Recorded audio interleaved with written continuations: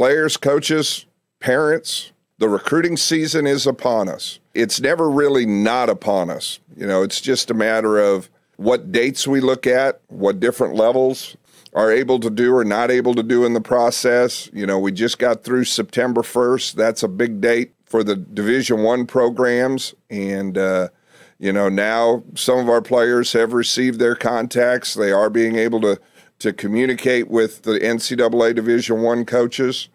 But I think the key thing we want to understand about recruiting, it's not just about one level, one school.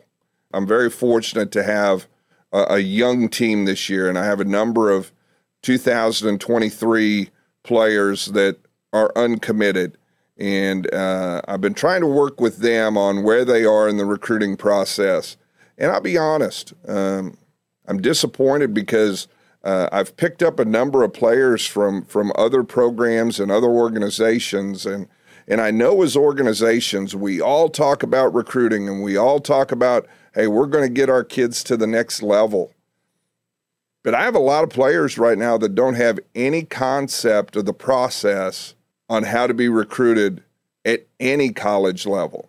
Because I think we spend so much time talking about NCAA Division I that we forget to encourage these players to widen their scope and look at all of the opportunities they may have in front of them.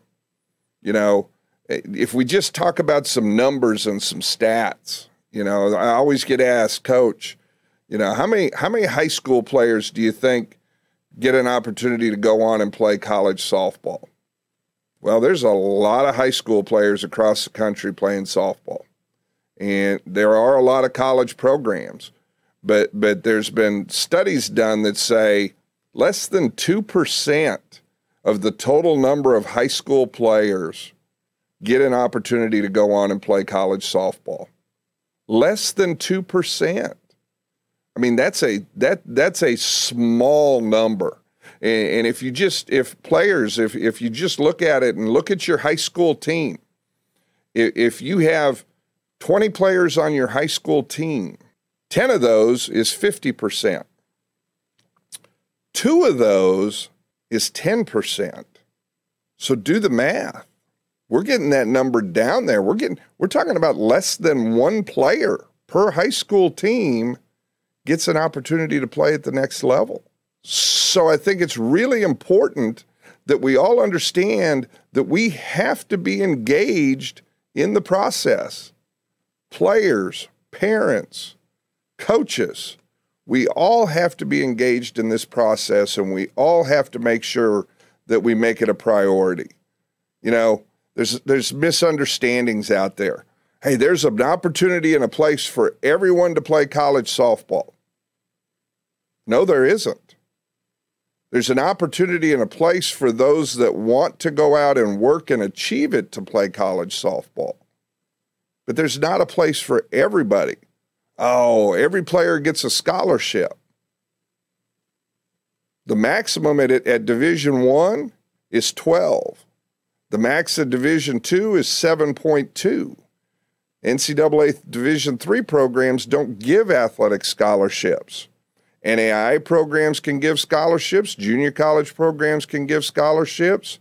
But not everybody is going to get a scholarship. And that's why I think it's critical that we all have to work together and prioritize this process. One of the great things that I think we get at American Freedom out of our partnership in the MVP program with Jen Starkey and her crew is we now have someone designated to help our athletes identify, apply for, and secure non-athletic scholarships. How important are a person's academics? They're critical. How important are the personal life and how they conduct themselves? It's critical because there's opportunities for non-softball scholarships out there that people just don't know about. And it's based on academics, it's based on community service, it's based on citizenship. There's lots of opportunities, and we have to understand all of those are important. And another misunderstanding is college coaches will find you if you're good enough. Really? Do you know how many tournaments there are on any given weekend during the fall or summer season for the college coaches to attend and try and find players? It's not possible. It's not possible. Our sport is one of the fastest growing sports in number of players playing. So it's just more and more opportunities for games to be played and players to be on the field, which that's great. But if we're using that as a recruiting opportunity, we have to understand those college coaches can't be everywhere. So how do we get in touch with them? How do we communicate with them? How am I communicating through email? How am I using social media? What are the tools that I'm using to market myself? And that's huge. I talked to my team the other night and I asked them, I said, how many of you have an updated skills video? Like 2. And I'm like, so how do you market yourself? What do you use to show college coaches your skills? How many of you have attended at least 3 college camps in the last 3 months? Only a couple of them. And I'm like, ladies, if we're not sending video, we're not getting out in front of these coaches, what are we doing? Are you emailing them on a weekly basis? No.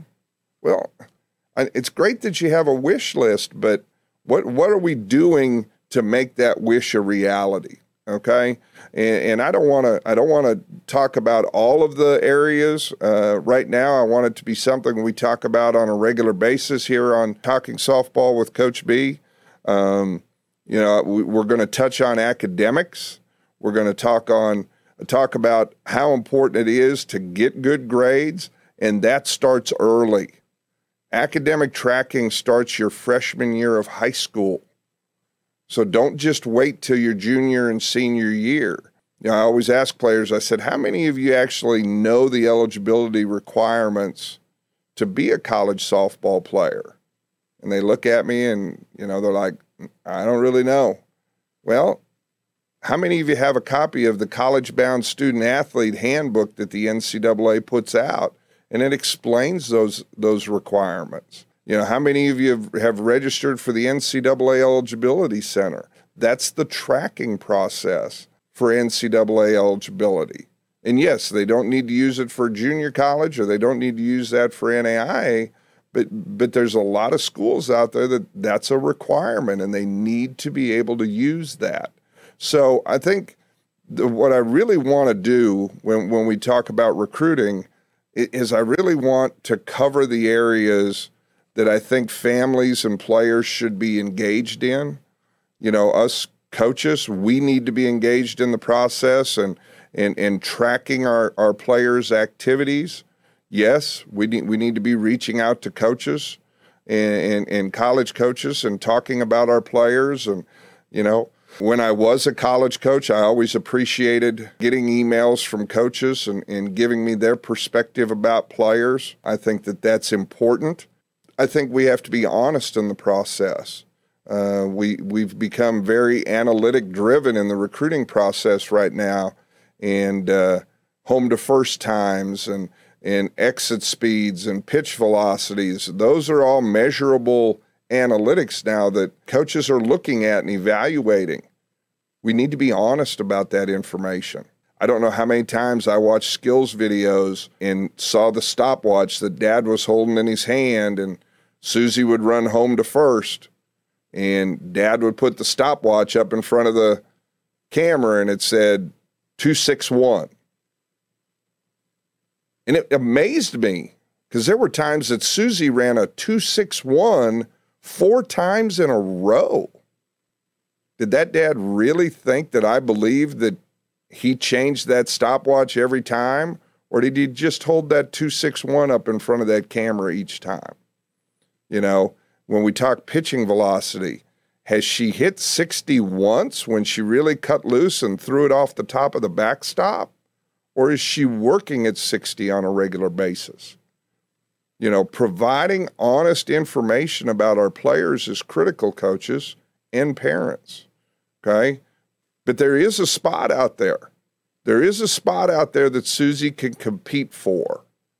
And there is an opportunity for Susie to be a college athlete. That's why we spend all of our time on player development. That's why we spend all of our time competing at the levels we compete at, is we try to create those opportunities or make better opportunities for our players. But there's also a process on getting those players in front of college coaches, getting those players seen, and then getting them engaged in the process. And it doesn't just happen, right? There was a lot of people that were probably disappointed they didn't get a call on September 1st. Well, the first question they need to ask themselves is, what have you done to get that call on September 1st? What work did you put in to get that call from that college coach? Because that college coach is looking for players all across the country. You've got to make sure that you're marketing yourself and taking advantage of every opportunity so that that college coach can see you and ultimately get you on their list or on their board and then begin the communication process with you. So I hope that we can talk a lot about the process. I want to be honest about it. I would hope that people will send me questions that we can discuss during this segment of our podcast, because it's critical that these players get engaged now. So many things have changed. You know, the NCAA recruiting rules have changed. Obviously, with COVID, there's been a number of changes that have changed roster sizes, and players have gotten extra years of eligibility. The money's not out there in the recruiting budgets for a lot of these schools that used to be there.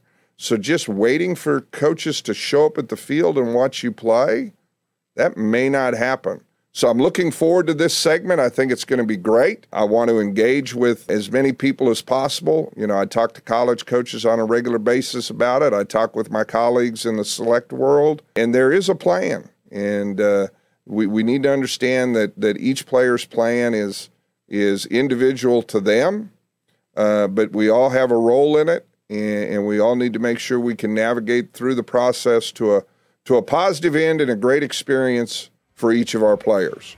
So thank you, and we look forward to talking about it again the next time. I want to thank everybody for being with us today. I'm really looking forward to doing this. I want to talk the game of softball on a straightforward, honest level. I'm not trying to slant it one way or the other, but I do want to talk the game, and I do want to provide information and insight. So if you're enjoying these segments, I want you to like. Please engage with your families, players, coaches, everybody about it. And if you have topics or ideas, please share those, and we'll try to get to as many of those as we can. But thank you all, and until next time, good luck on the field, and God bless.